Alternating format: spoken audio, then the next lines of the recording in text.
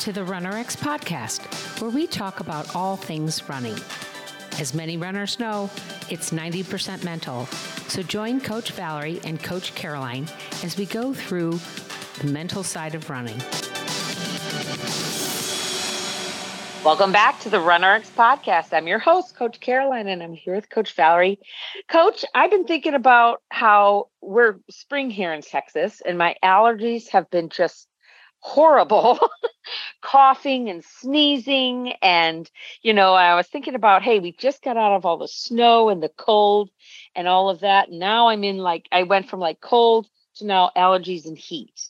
And I know it's sometimes hard for runners to get the oomph to go out there and run.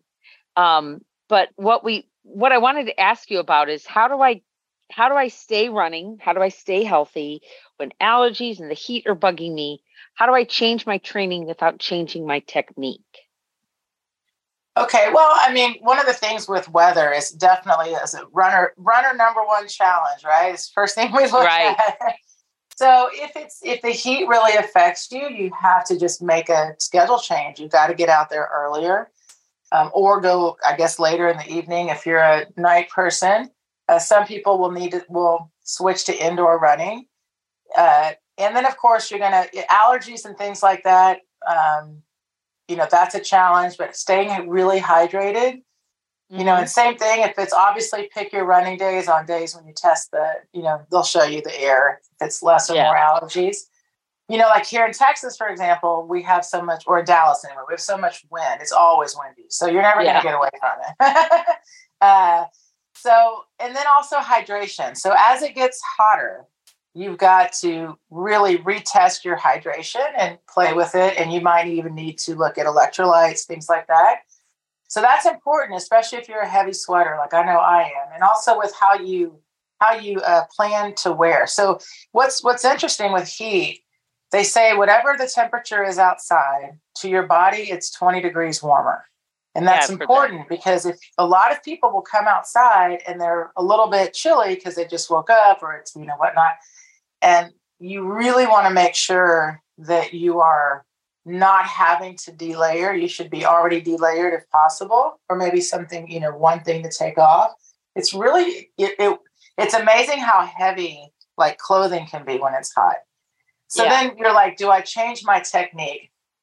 What happens in the summer for many people, especially as they're acclimating, is they feel like they're exerting more. So a lot of people maybe their pace isn't quite as high as it is, right? There's reasons we have marathons at different, ideal marathon weather, I believe, is 40, Fahrenheit. Yeah.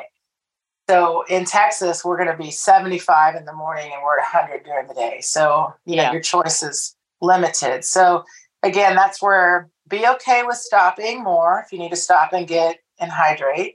And instead of thinking I need to change how I run, because we do hear this a lot, people will say you're going to slow down.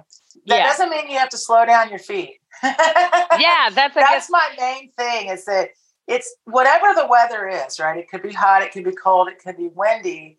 The more comfortable that you get with just holding a nice steady cadence and keeping those knees bent, pulling your feet, you're saving so much work inside of the body with using muscle tendon elasticity.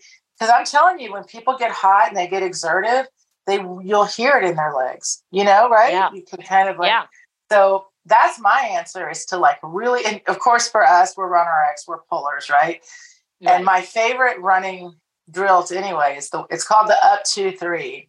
And when people I tell them if you develop a running rhythm or a running cadence, if you will, if you could get a tempo, up, up, and then I breathe on the fourth. It's amazing how you get into your run. And then you can also, for that day, here's where I am, So again, if I have allergies or it's really hot outside, I'm not going to change how I run.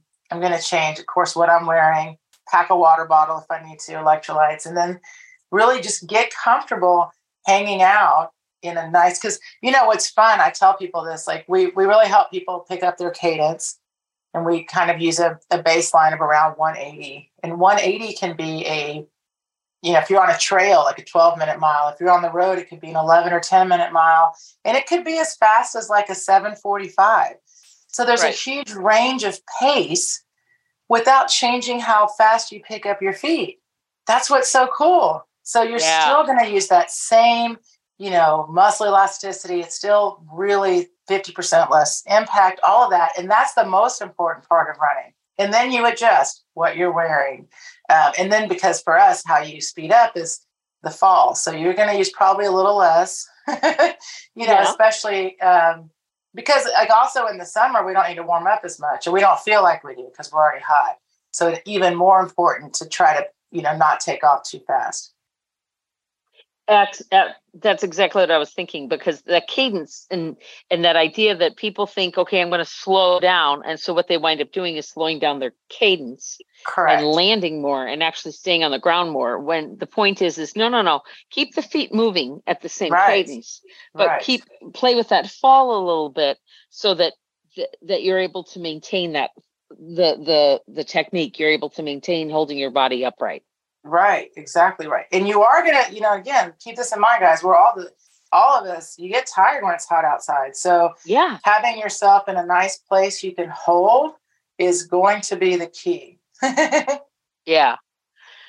Okay, guys, and I hope you'll join us next week. This was a brief one. We're doing some quick ones because we're getting ready for our virtual clinic. This is the second one of the year. Caroline, what is a virtual clinic? It means you can join us from home. It means you don't have to come here to Dallas. It means you can just hang out with us for a couple days at the end of April here and find out a little bit more about RunRx. So we're going to be talking more about that next week. So I hope you'll join us on the podcast. Thanks, guys. Thank you for joining us on the RunRx podcast. If you'd like to know more, join us at www.runrx.fit.